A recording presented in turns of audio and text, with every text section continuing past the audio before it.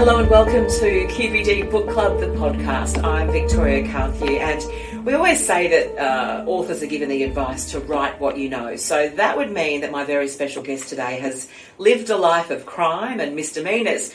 I guess that's kind of true because that's what he does in his other careers, tells stories, and a lot of them are about crime. Screen legend Bryan has a brand new book called The Drowning, and it was such a pleasure to catch up with him. Let's have a listen. Hello, Victoria. Thank you so much for chatting, and congratulations, your second foray into the literary world. You obviously enjoyed Sweet Jimmy so much you had to do it again. Well, yeah, I guess that's the case. I was actually thinking today, like if someone said to me, "Oh, you've only written 2 books," I'd say, "Yeah, but I've written 8 stories." Because in Sweet Jimmy there's 7 stories. You know, let's not pretend that I can only write one story at a time. So yeah, somehow I'm fascinated by crime, but isn't everybody? Absolutely, it is the biggest selling genre, and everyone is fascinated. So Sweet Jimmy was shorter stories. Were there any of those that you thought this could have been a whole lot bigger? So that's what I'm doing next. Now that I look back on them, there's a lot of them that could have been full-length stories. But at that stage, I wasn't thinking in those terms. I started out writing because I write pitches for stories, and one of the stories in Sweet Jimmy, called A Time to Do, was all about a pitch that I wanted to do to make into a mini-series. But I kept going. It became a story. And then I had another one that I'd done 40 years ago for a pitch in America. And I just found that they were actually quite good short stories. And so in terms of a book, some of the publishers said, "Have you got any more?" So I wrote some more short stories. But when I think about it, there's a couple I would have really liked to explore further. There's one called Vigilante in there that I really would have liked to explore a lot further because I really like the character. But it's not to be, and I won't go back and attempt to do that with any of those. They live on their own. Yeah, absolutely. We're always telling our kids to try something new, yet as adults, we tend to kind of stick on the safe path. So what gave you the courage to think, all right, I've written the short stories, next up is a whole book? Yeah, that's a very good story. It could be because I'm a flaming idiot, and I don't know when to stop. But I think I really, you got to remember, I've been involved in telling stories for 50 years. Yep. As an actor, you're interpreting something that other people have laid down. You're interpreting characters, making them your own in some sort of way. But I've worked with writers because I produce as well. So the actual the idea of telling stories, the working on stories with writers, in going, are we moving forward? We haven't explored that character well enough. All those questions that I would be asking myself as I'm writing, I'm a bit used to. So as my daughter said to me when someone said, "What about your old man, writing a book?" She said, "Well, he's been telling stories for 50 years. It's just a different platform." And I think that's sort of the truth, Yeah. I like telling stories, as you can understand now that you've asked me a question. I haven't shut up. I like telling stories. And I think that once I did the first book, the idea of writing a story as I'm driving along the car, now an idea will come to me and I think about it in terms of a book, not necessarily in terms of a film that I might want to produce. So it's a different, I've crossed over into a different thought process about an idea. Isn't that fantastic? And what a great freedom to have that, to know that now you've done it, you can continue to do it if you want to. Yeah, but you've got to get people to buy it and say it's okay. It's a load of drivel. You might not ever think of another idea. Well, that is true. That is not going to happen with The Drowning, Bryan, I can tell you. You've given us a real snapshot of Aussie coastal life, the good, the bad, all the things that can go right and wrong. What was your starting point for this story? Because there's a lot packed into it. What was your starting point, the idea that gave you the yarn? I think the opening chapter, which is about a young fella riding his bike, being curious out in the forest near where he lives, and coming across a place that says you shouldn't enter. And of course, being a young bloke going, why shouldn't I? And what he comes across, that opening, I went, that's really arresting. It's really arresting because he sees something, and as a result of what he sees in that first chapter, that gives me 3 characters to explore. Who are these people? You know, why is he out there? Who are the other 2 people he comes across? So that gave me a chance to explore them. And then that took me into a town, and a town full of characters. And it is a town full of characters. I think what I quite loved, there's a lot of characters in this book. It's a big story, and you give us lots of viewpoints and lots of opinions, but it never gets confusing because they each are so solidly individual in their own, and you give us such a great insight into each of them. Yeah, well, like I think, I look at all those characters and I go, look, I get you. I mean, you would too. You'd look at some of those. You might not tell anybody, but you'll go, oh, I get her. So like they're all very real to me, and they are influenced. I mean, this is a coastal story, and I spend time up the coast, so I'm influenced by the people that I've come across. In the little towns where I might surf and in particular one area.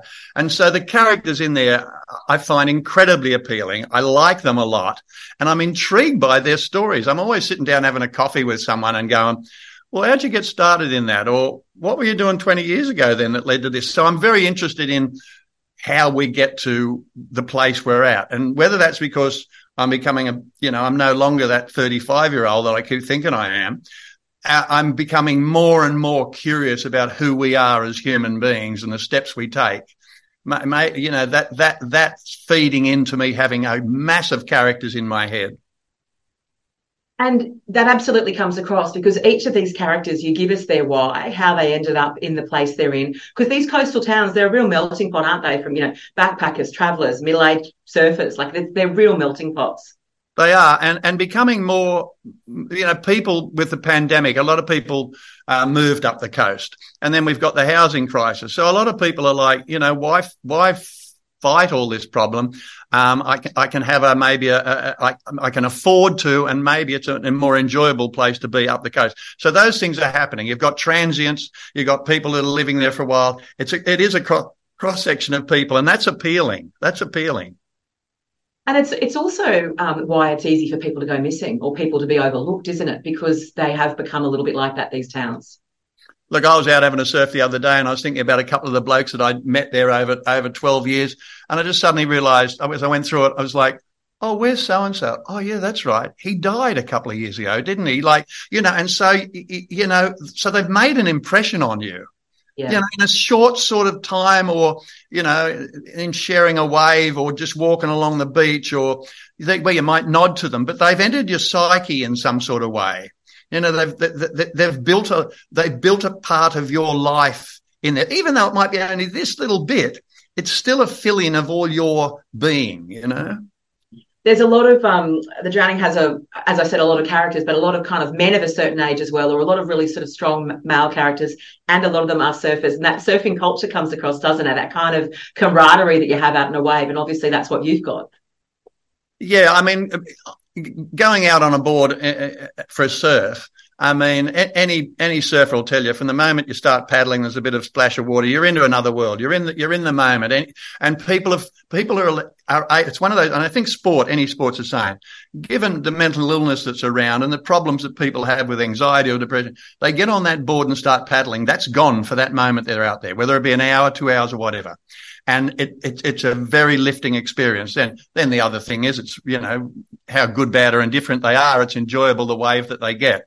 So it is a special place, and I've been lucky enough for 40 years, 50 years to be able to play in it, even though I'm very average.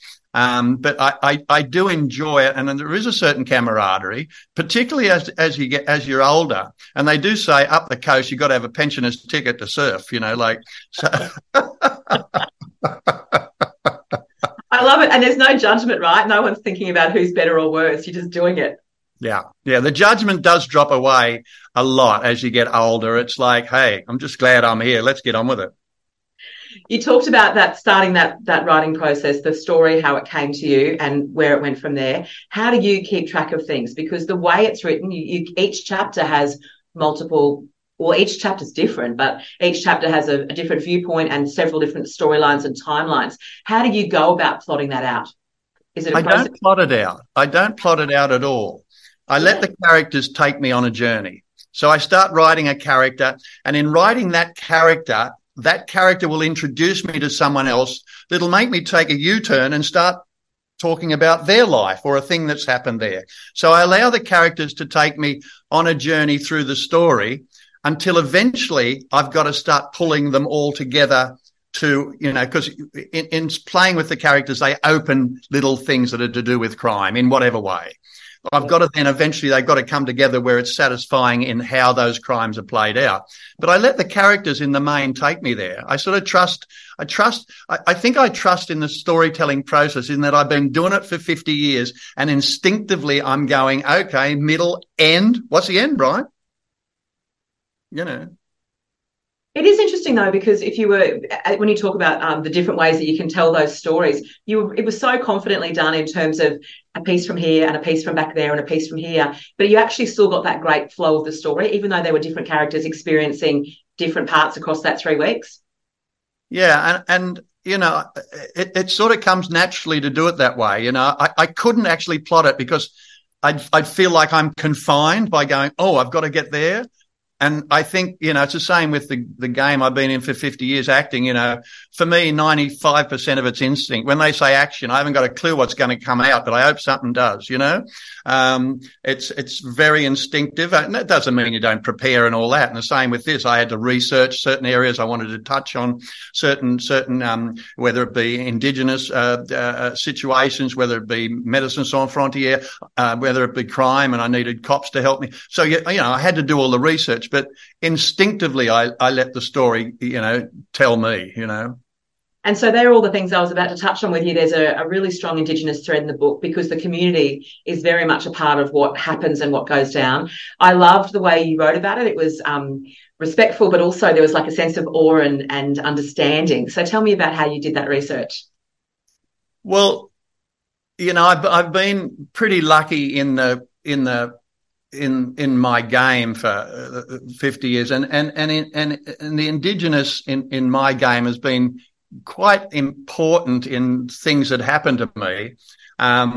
In reality, when I did a movie called Sweet Country, and we went to the Venice Film Festival, and it was awarded, and that was written and directed by Warwick Thornton, and and people applauded for 5 or 6 minutes, and I was very interested in the fact here they were applauding this Indigenous film, and it took me back to the 50 years ago when I was as acting, and I couldn't get employed on things, but the Black Theatre in Redfern in 1975 or 76 were doing a play.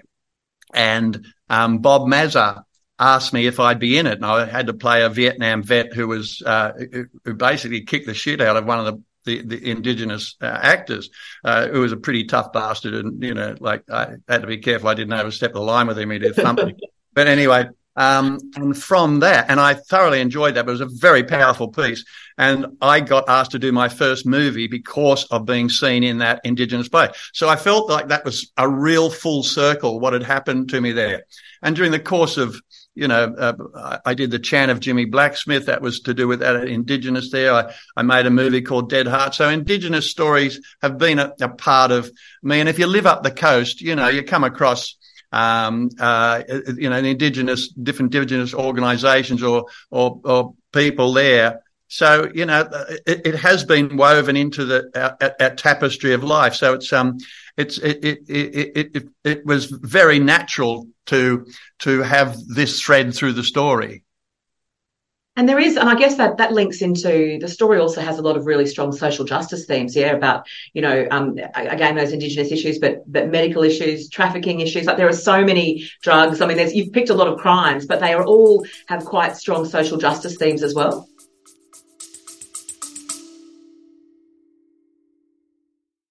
It's that time of year. Our catalogue is out now for the mums and the other great women in your life.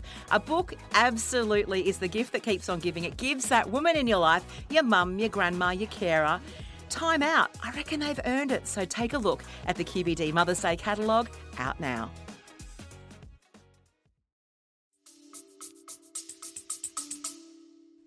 Yeah, well, I mean, there is a young fella that comes from another country, and how he's made his life earlier on to get through university in this area that he lives overseas was to, sell drugs in the projects because, no one else was helping him, and a drug will help get him through the day. So, there's no judgment on him, but there's a reality to it. And if you're going to tell stories, you've got to engage people, but at the same time, you must not.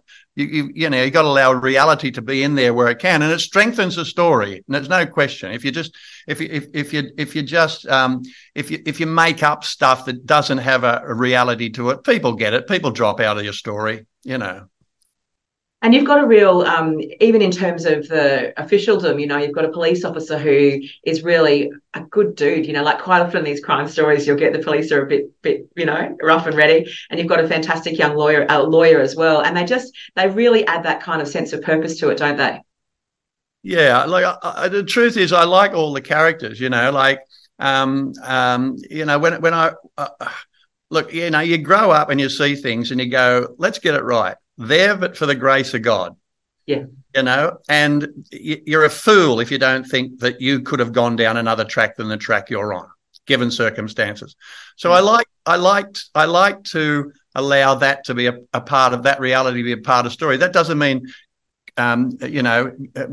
saying that evil's okay or anything, but like the journey that takes someone to there is as interesting as the full stop of where they come to in doing something that's evil. And I'm very interested and always have been in that journey. I look at my own life, I was lucky enough to be brought up by a great woman in a single parent family and in public housing, and did everything for me, and I watched that journey from there to, deciding one day I'm going to England, sell me car, go to England, going to be an actor, and who the hell would think? I sometimes say to myself, I'd like to meet that bloke now. How did you decide to do that? But he just wrote a book. He just wrote a book. And then he writes a book. I don't think that too. I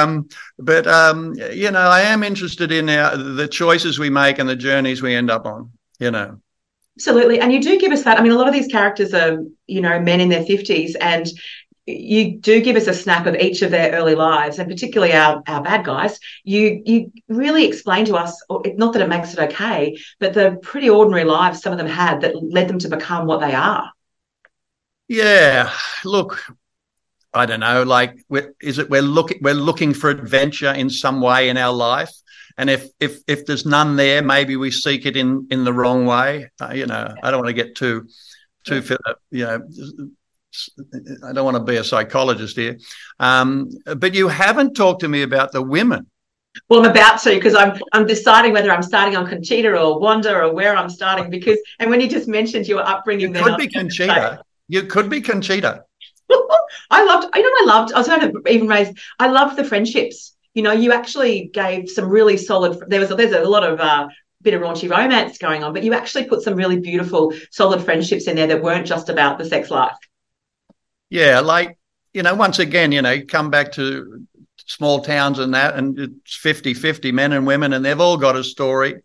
And truthfully, I've been conditioned by women. I've been totally pushed around. I've been bashed and told exactly what to do all my life by, first of all, my mother and my sister and my wife and my daughters. So, like women, they're very strong. They're very strong in my life, and so I enjoy exploring them. I was going to say, so equally you enjoy, because the male characters well because you are one, but there was a sense of knowledge, as I would say, about those female characters. Yeah, I do enjoy those women. I do enjoy their attitude to the blokes.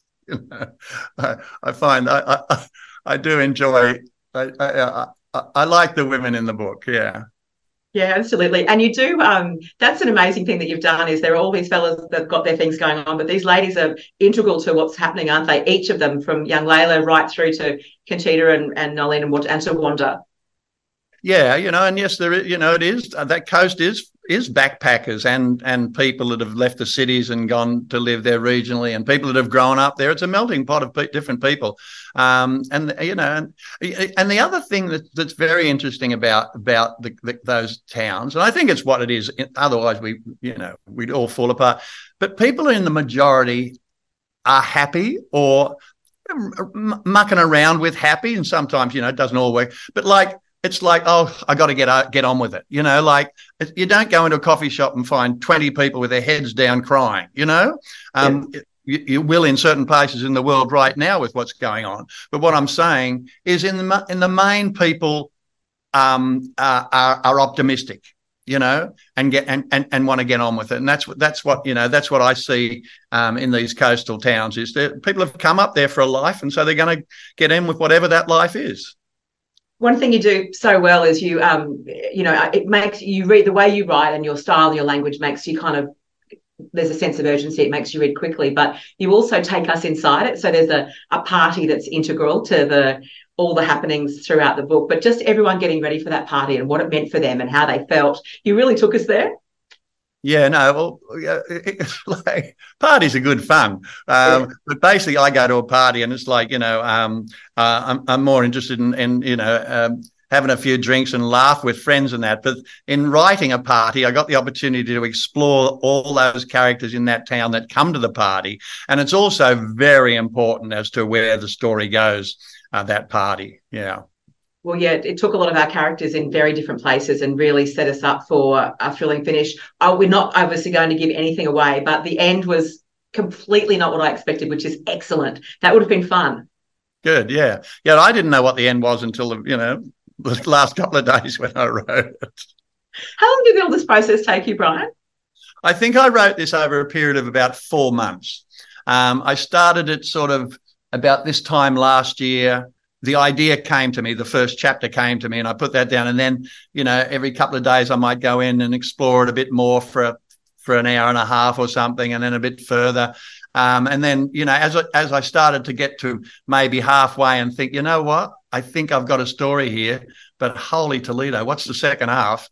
And then towards the end, I went, okay, now I've got to really deliver this. What is the answer here? How am I going to bring them together? And also probably over 4 months that I got to the stage of, right, there's the story. Yeah. And I don't go back, and I hardly change a thing once I put it down. Yeah, there's, you know, my editing is minimal. You know, it might be that I change one word or something because I think I've got too many swear words in there or something, you know, but basically I hardly change a thing. So if we were to see the drowning on the screen, who are you? Who are you playing? I can only be one of the older fellas that's having a surf, but I'm not sure I'm in there. I think they're all a bit younger than me, all of them. Oh, no, you can fix it. It's fine. They are a little bit younger, but no, that's absolutely fine. Maybe I wouldn't mind owning the coffee shop because that's where everything goes on. I was going to say Benny was the one for me, because I just feel like you'd be the centre of those conversations and having those yarns. You do give your acknowledgements at the end of the book, and you do say to us that your challenge is to get your family to read it. Have they read it? Matilda's nearly finished it and said, Dad, it's really good. My son's over in England saying, when's someone going to send me a copy? I took one up to my daughter Rosie, who lives on the border up there in Queensland, the other day, so she's ready to start it.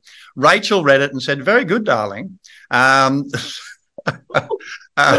So they're all getting around to it.